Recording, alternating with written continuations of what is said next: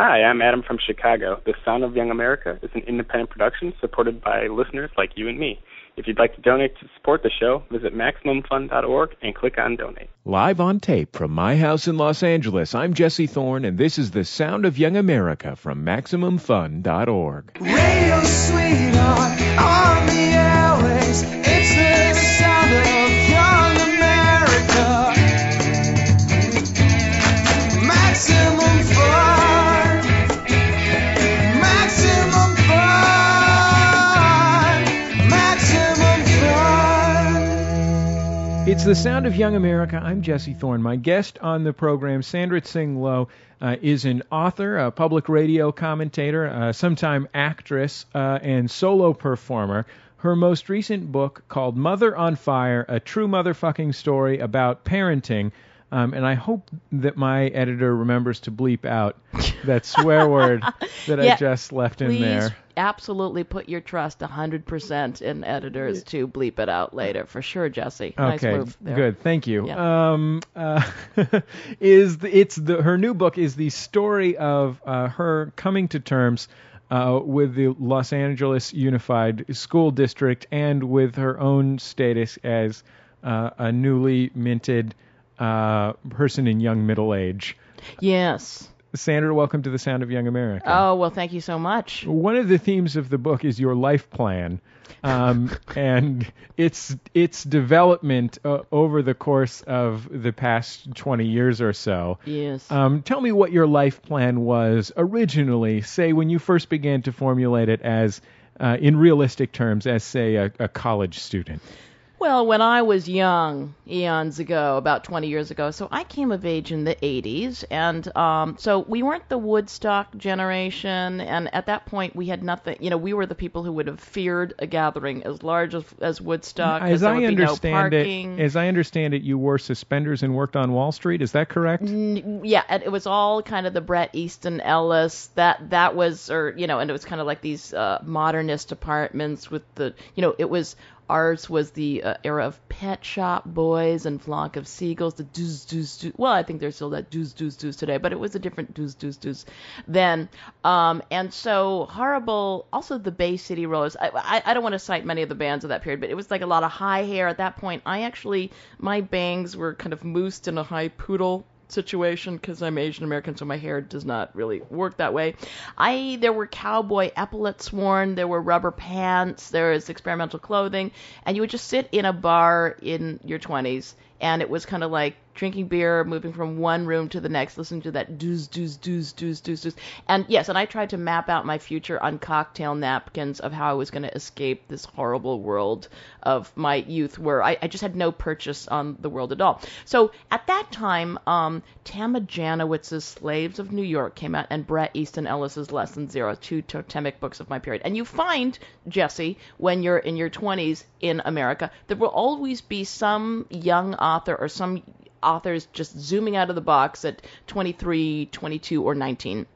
Typically, it might be a Harvard degree in the Lampoon, and then like it's a 10 book deal with wherever. And it's often like a slim volume of 140 pages about how youth live today in a slightly disaffected setting. And everybody marvels that book is written without artifice. It's just like a little, conversations happen and there are very few adjectives. And so for young fiction writers, it's amazing that they just kind of, the conversation is like, yeah, what? I don't know. Let's go get stoned. All right. Are you going to Rachel's party later? No. And so the fact that... But it's a generationally specific high that they're going to obtain. Yes, exactly. And so that book kind of got bought for $1 million or $1 zillion, so that everybody else tries to emulate that book, because if you're not famous by 24, it seemed 24 was the Wunderkind year. Once you cross the age of 24, you make it to 25, you no longer can have that Wunderkind. You cannot have that fashion spread in, at that time it was Esquire and GQ, but now it's like whatever the magazines are now, the cool, hip. Like a fader. Yeah, maybe the fader. Exactly. So it's 24. So you need to ram that fiction out by 24, and it has to be very short and spare. It doesn't have to be a long book. So that's what I was trying to do. I was mapping out on cocktail napkins that I was in a fiction writing class at the time, and it was 4 stories per semester. So I felt I would take that class for 3 semesters. By the end, I would have 12 short stories that would make a collection. It would sell for at least $200,000 or more, probably $1 million, be some kind of generational bestseller. Tama Janowitz was writing about her apartments, and so I would write about, my boyfriends or whatever. Unfortunately, well, for fiction-wise, there wasn't a lot of, abuse happening. I was just a bored person dating and drinking a lot of Bartles and Jameses. It's difficult for fiction, if nothing tragic is occurring. And then sort of by 30, you're done. You have a couple of different apartments. The fashion spreads. I don't know what you do in your 30s, maybe make some films or whatever. And then by the 40s, you're into the Smithsonian, the Maya Angelou, the cheese and France year. I just didn't really see farther than that. That was my plan. Possibly you could obtain one of those genius grants they were just handing out. Yeah, I know. And another year, didn't get one. Very confused. The genius grants, maybe you save that for, 37 to have something to look forward to in the back half of your 30s. But is that still kind of the plans that are today among our youth, do you find? I would only add to that the possibility of spending my 60s as an ambassador to... Yes. Is there an ambassador to Ibiza? Exactly. Just considering that as a possibility. Yeah. Ambassador to Ibiza. Yeah, that would be, that sounds really super good. Maybe a Nobel in there, a Peace Prize. Would that be interesting? Yeah, absolutely. I'd be willing to accept it. Yeah. I'm not going to seek it. That would be distasteful. It would be totally distasteful. But I see kind of a Richard Branson Virgin Airline kind of island where you meet with all the Microsoft billionaires and change. So I think at that point you want to start messing with the world and the planet and new ecosystems, starting them with your money. Maybe that's can be added for... Like potentially on the moon? Yeah, why not in an eco-friendly Absolutely, way? eco-friendly. Eco-friendly moon colony. Absolutely. Of wine, a Pinot Noir situation. Absolutely. Yeah. So what were the various stages where this plan that you had changed? I think the first problem is, although IKEA furniture came in at the time, and that seemed like the promise that everything was going to be good, the Danish pine collapsing furniture for no price at all. And I think it is probably the moment when your IKEA furniture begins to collapse, that the thread starts coming out of it. From the moment you buy it, it's cheap, that it starts to sort of collapse literally under people, and you see it's all a facade that you've put together. Where I guess in your 20s, the thing is, youth is always so trumped up, isn't it, as being the best time of your life? And it's kind of like was one of the more unpleasant times. You were developing mad crushes on inappropriate people. And so I remember as a young woman and developing mad crushes on the wrong people, you make it to dinner with them and you cannot stop chattering about your implausible plans. I was a performance artist at the time, and none of my performance art kind of made sense. And I was running around the city trying to be like an Italian futurist with the badly pomaded hair and the cowboy epaulets. Like nothing was working on me. I had no purchase on the world at all. And you have no money. So I didn't break through. Surprisingly enough, I was not a wunderkind at 24. I didn't really kind of break through into anything until about 34. And when I started doing solo shows and I went to off-Broadway and did that sort of thing. But by the time I was 34, they go, ooh, better say you're 31. Because by the time you learn your craft and actually are starting able to put it out, you're considered too old for, so at 34 I was already too old to do anything, Hollywoodish or important. So I was always the wrong age at the wrong time. But nevertheless, I forged forward in my 30s, then got more, public radio credibility, had a few more books out, teaching. And so, and then the problem came at 42 when I'd cobbled together this kind of respectable career as kind of like not like the next Amy Tan, because unfortunately she's still around. No, fortunately, she's a wonderful talent. Nice but somehow, lady. Very nice lady, lovely dogs, lovely books, all good. But she still has my career. No, that's all right. So at 42, I'm in public radio. You guys are pretty directly comparable. I mean, you share an ethnicity. We do. But you would be surprised, my friend, when you get into that whole like literary canon where they look around and say, rummage through their kit bag and say, what women writers of color do we have? Ooh, here we are. No, you'd be amazed, my friend, how often we're lumped together. So, but at 42, you're getting fired for saying fuck on the radio, which I assume you'll bleep later at some point. I have complete trust. I can only hope. Complete trust. Well, let's talk. We'll talk in a moment about swears and swearing and collapsing careers. I want to talk for a second. I want to talk only momentarily collapsing. Let's be absolutely clear. That's one of the great surprises of the narrative of your life is how momentary that collapse was and how things turned around. But I want to talk for a second about Los Angeles because you alluded to the peculiar vagaries of public radio fame in the context of Los Angeles, and I want to talk about Los Angeles a little more broadly because you yourself are from Southern California. How do you think being in Los Angeles rather than being in New York or Chicago or Minneapolis or Memphis or San Francisco affected this trajectory and also affected your perspective on yourself and your your planned story for your life? I think in Los Angeles we are writers, prose writers, of course, as opposed to television film writers. Prose writers are a club because we don't get no respect from our peers. There isn't a legacy like in New York, San Francisco, etc., Chicago, Philadelphia, Boston, any of those cities. It's not really a university. I mean, we do have great universities here. It's not a university town, so we don't get any respect. But at the same point, it feels in the West like LA writers, and actually we're pretty supportive of each other. It's like an outpost. It's the wild, wild West. It's gold country. We're like the little poets or the people in the black turtlenecks hunched under the Hollywoods. It's the Wild West out of here. So you can have enough rope to hang yourself or not or the other. So in a way, I think it's a great town to create. Often when I go to New York, and I love that. Of course, it's a major city in the world. There's a lot going on. But this intensity of the physical contact you have with other writers every day is like, it can be overwhelming for me. It's almost like too much mental overload, and you're hyper aware of what person is writing this thing on that other thing. And blah, blah, blah. But in LA, you could go to your sleazy pad where in the valley where I live, and you have a lot of time to write and foment, and I think that you do need that time to crawl into a cave and generate your stuff. So, but it's a fun city, and I think when people come and visit here, as much as they trash our city, and it's very trashable, how many things are wrong? I could name 1,000 things wrong with it.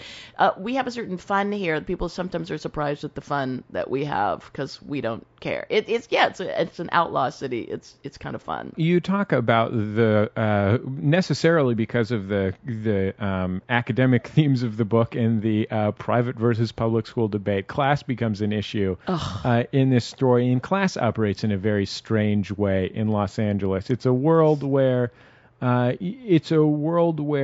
creative people who would be your peers in a Boston or something like that can inexplicably become very rich by happenstance, or not become very rich by happenstance. And so with your moderate level of success in the world of public radio and your husband's career as a working musician, which is, no small feat, you've earned this sort of middle-class lifestyle, whereas someone else who might have a similar level of skill and talent might somehow get a job as one of those Disney Imagineers or something like that, and all of a sudden they're making they got a $5 million check for, having a particularly attractive hat or something like that.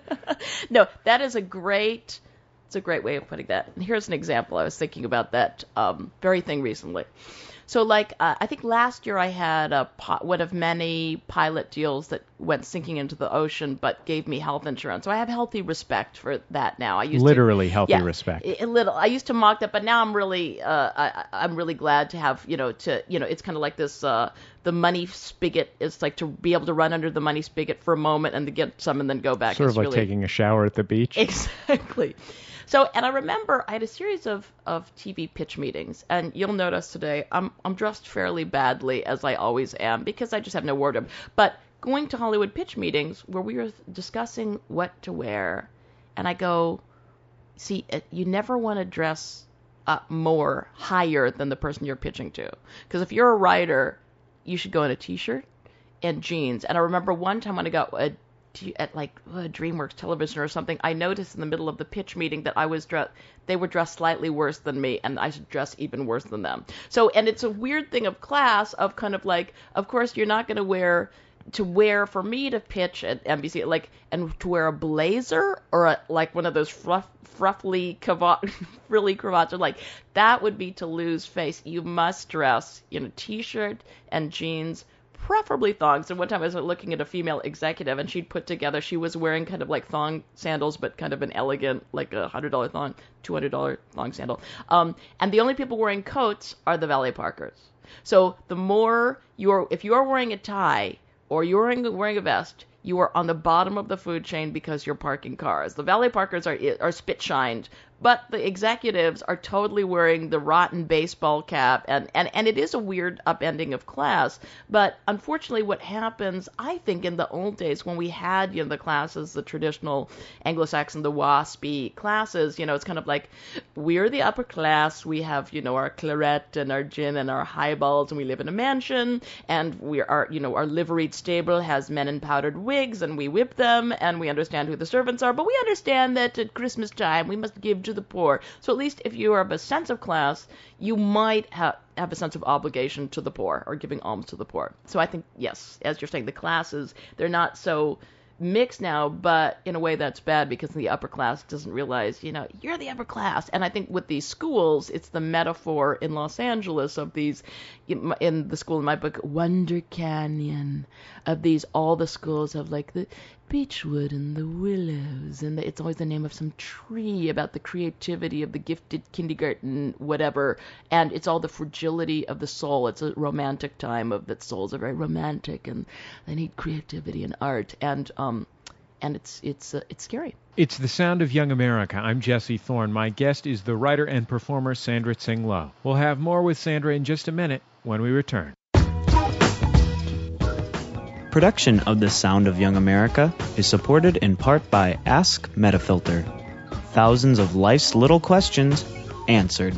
Online at ask.metafilter.com. If you like The Sound of Young America, you probably want Sound of Young America wooden nickels, and there's only one way to get them. Okay, there's more than one way. If you donate, if you start a new donation to The Sound of Young America, we will send you nickels. However, there is one other way to get them.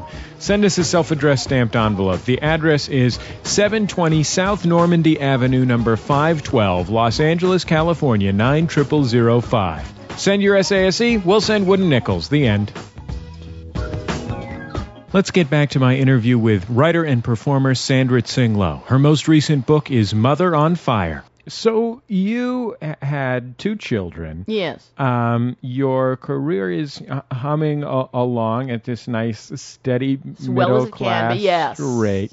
Your career was, in no small part, as a public radio commentator. Yep. Based at KCRW here in Los Angeles, one of the largest and best-known public radio stations in the country. And it afforded you a certain amount of local renown as one of the 10 chosen commentators, the 10 voices of KCRW or whatever it is. And you, in a taped commentary, used what I will now refer to as the F word, because I feel like the bleep finger for my editor is probably raw and bloody at this point. You use the F word in a commentary, as you would sometimes, and it would be bleeped out, and your editor mistakenly forgot to bleep it out. Yeah. This was during the sort of the peak of the hysteria over, if we put a swear word on the radio, we'll get, so the FCC will charge us $1 million, and it'll be catastrophic. And for that offense of swearing on the radio, you were fired. In the immediate aftermath, did it seem like everything was going to fall apart completely? Yes, it did. First of all, it occurred on Monday morning. First, it was humiliating. It's just humiliating. Because you have a youthful thing that, like, I'm now 42, I'm like a mother of 2 children, and it's such a it's ridiculous and it's embarrassing, and we've done this for many years because I can speak fairly quickly when I get going. We just did it for rhythmic purposes, and I think language sounds a certain way, and it was a colloquial way of speaking. And then my boss Ruth Seymour, who's a brilliant. Ruth Seymour. She has a reputation in the public radio industry as both extremely visionary for guiding KCRW to its status as one of the premier public radio stations in the country, and somewhat capricious. Yes, yeah. So exactly, and I think it was a difficult conversation. And she, you're fired and get therapy. So she tells to say you're fired and get therapy because something's wrong with you. And I did feel. And Spalding Gray also committed suicide, I think a little after that. So I think it is a fragile position if you talk about your life every week and you've constructed this self, a neurotic self, and kind of the ways it goes. So to be fired and then being told to get therapy, that's like kind of hitting at the core of, maybe I've just lost it. And as I said in my book, it was a time where I was really going, maybe I just have lost it because I'd done this thing on Osama bin Laden and the Towlatola, because I was arguing with another friend from San Francisco who said, I can't believe after 9/11 that the towers fell and there was some morning radio calling, and people were calling them camel jockeys and towel heads, and the use of that language is so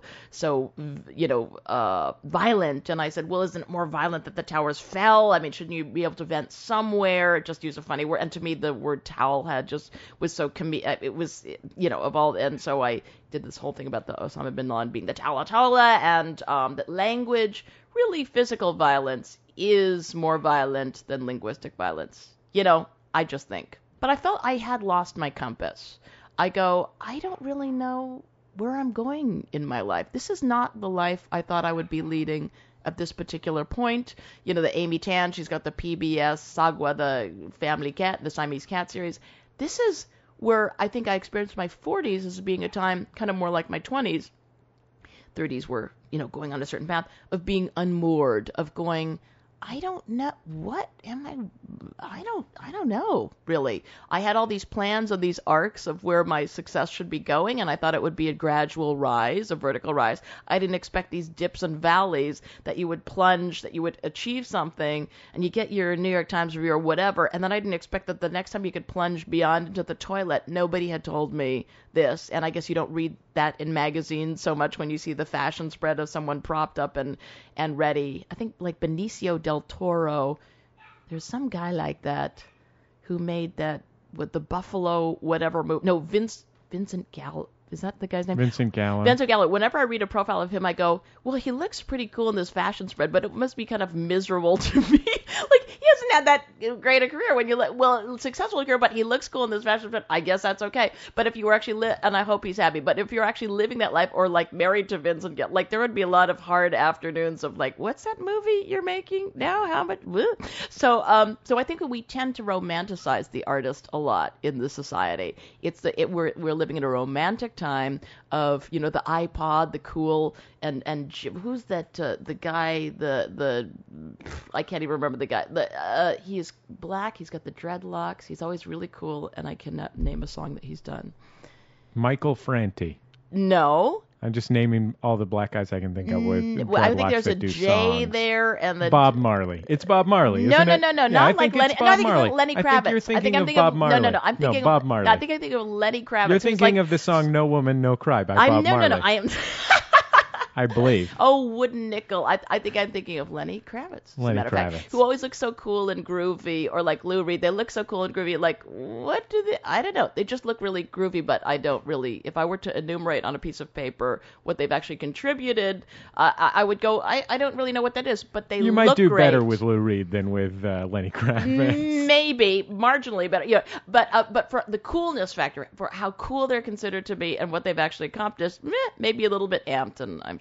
So I think that the life of the artist is so very romanticized now, and we all sort of want that, but we don't really know what that is. And you could actually be living that life, and it wouldn't feel like that life. So you got fired right in the middle of this realization that you would have to find a place for your kids to go to school, and your choices here essentially, as you saw them initially, were move someplace with fancy public schools, Right. and which here in Los Angeles means buy $1 million home. Exactly. Quite literally $1 million home, Yes. 800,000 at the very least. Yes. Or get your kids into some kind of fancy private school where you hoped your public radio notoriety might help, and it turned out to kind of maybe help, but then you realize, oh, fancy private school costs $20,000 a year, $25,000 a year for one child, and I have two.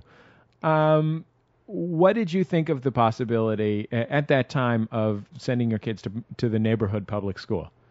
I never even considered it, and I think it is because also how we construct ourselves now in the 24-hour news cycle. One of my favorite statistics is an average weekday edition of the New York Times contains more data than the typical 17th century British villager came across in his or her entire life. It's a book from Information Anxiety. So you are surrounded by news all the time, and information anxiety is the sense of being pelted in with more information than you can actually do anything about. In contemporary America, we are surrounded by data in the same way that in the 17th century they were surrounded by cow leavings.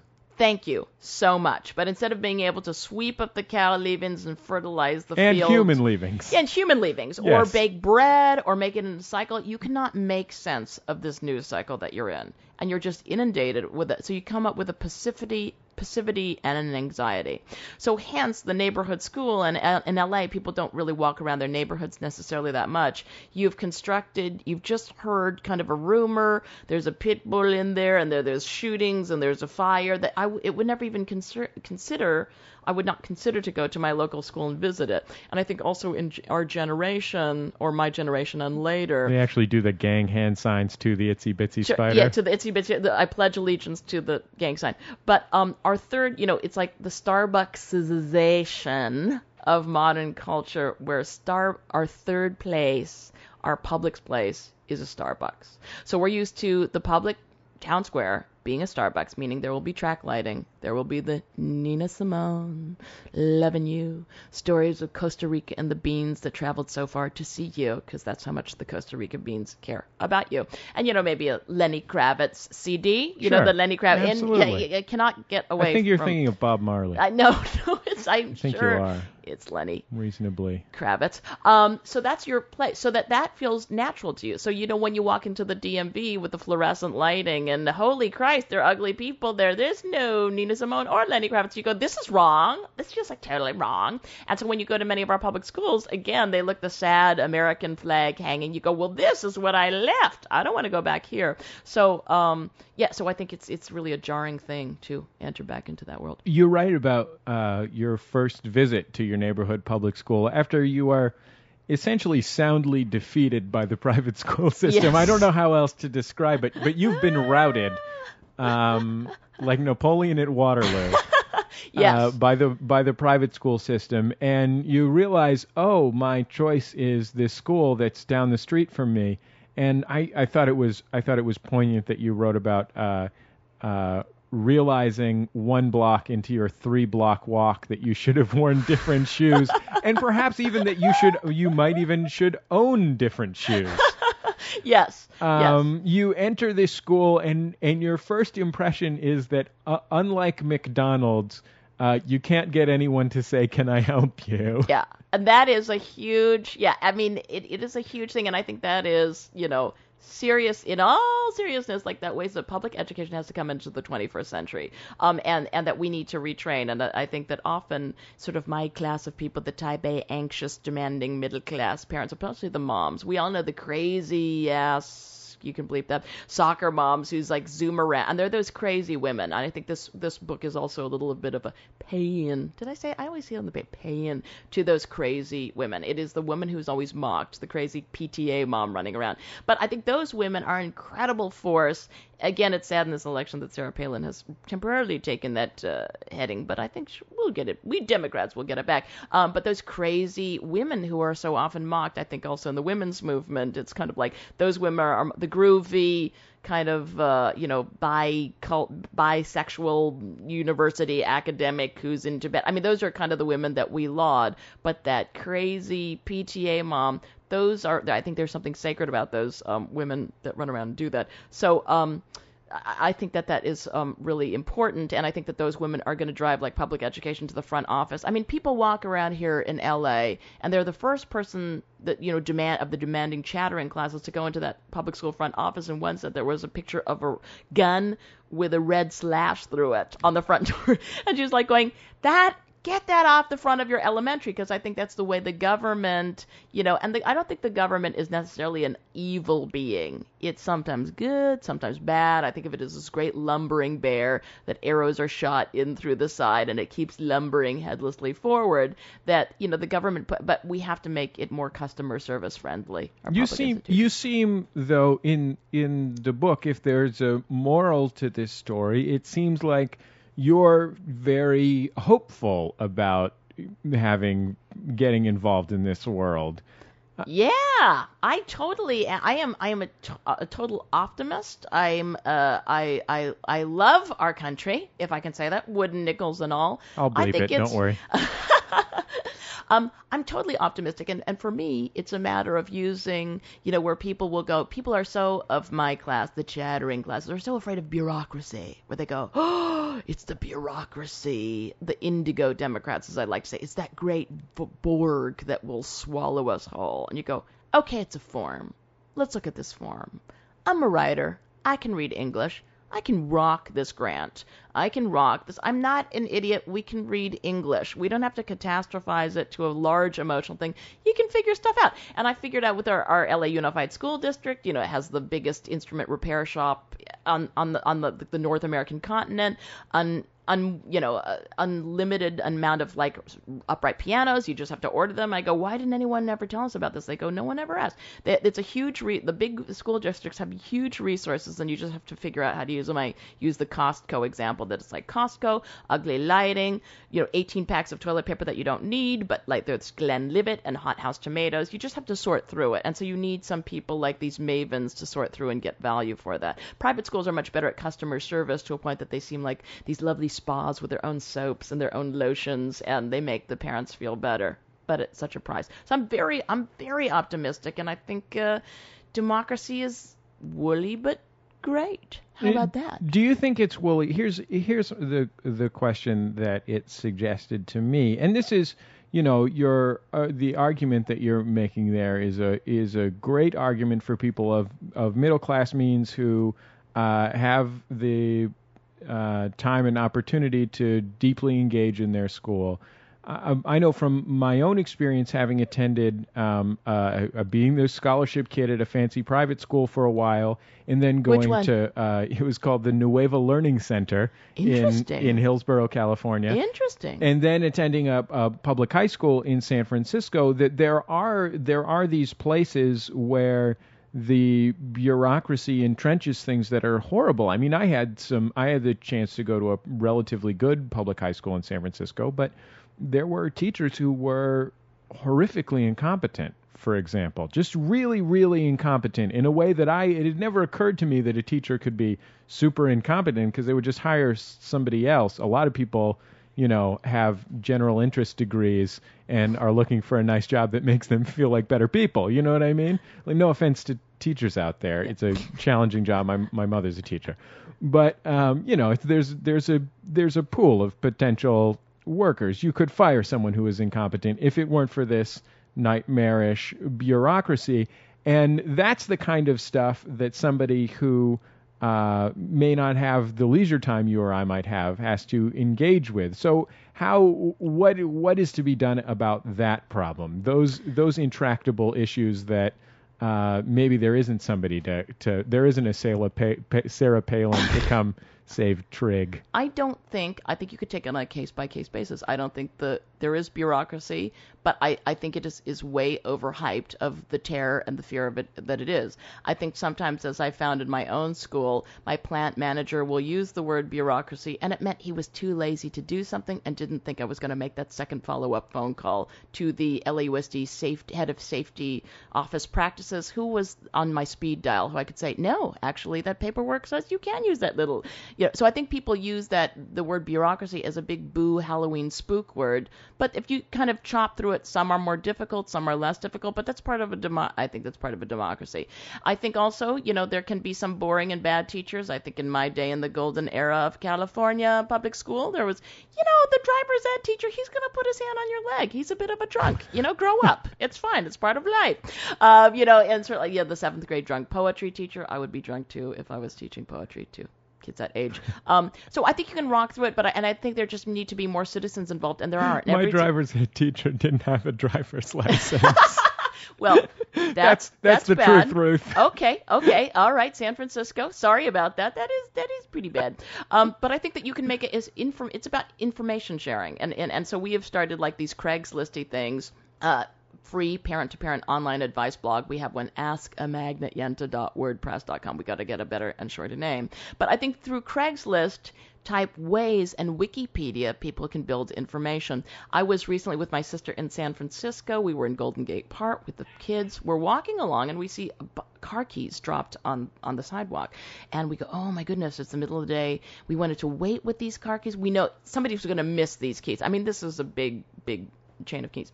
And so a Silicon Valley type guy is running by and he says, oh, someone dropped their keys. And go, yeah, it's terrible. And he goes, you know what I would do? I would put a listing on Craigslist to say, we found your keys at Golden Gate Park.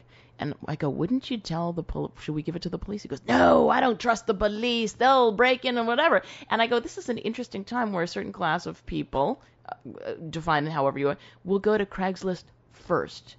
Roommates, Tai Chi, the way people find each other on computer, they can share a lot of information quickly. I think something like Wikipedia is a fascinating example of what can be done. And I think if public school parents rock the Wikipedia, they can chop through a lot of problems. And I've had that experience on Yahoo parent groups, that we can chop it through. If we can organize the information, we can solve it. Sandra Tsing Loh is a radio commentator, performer, and author based in Los Angeles. Her most recent book is Mother on Fire, a true motherfucking story about parenting.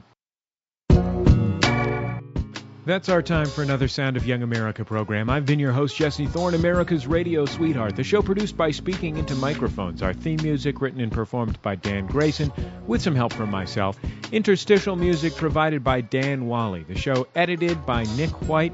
The intern is Casey O'Brien. You can find us online at MaximumFun.org, where you will find not only all of our past Sound of Young America programs, or almost all of them, several years' worth at least, but also our other shows like Jordan Jesse Go, which you really ought to check out sometime, because I really like doing it. A lot of people like listening to it. I bet you might like listening to it. And the Casper Hauser Comedy Podcast, all kinds of other stuff. It's all online, MaximumFun.org. If you have thoughts about the show, you can email me. My email address, jesse@MaximumFun.org. That's JESSE @MaximumFun.org. If you'd like to support the show, you can do so directly. You can find a donation button on our homepage at MaximumFun.org. $2 a month, $5 a month, $10 a month, $20 a month. It's cheap to support the Sound of Young America. Okay, we'll see you next time right here on the Sound of Young America from MaximumFun.org.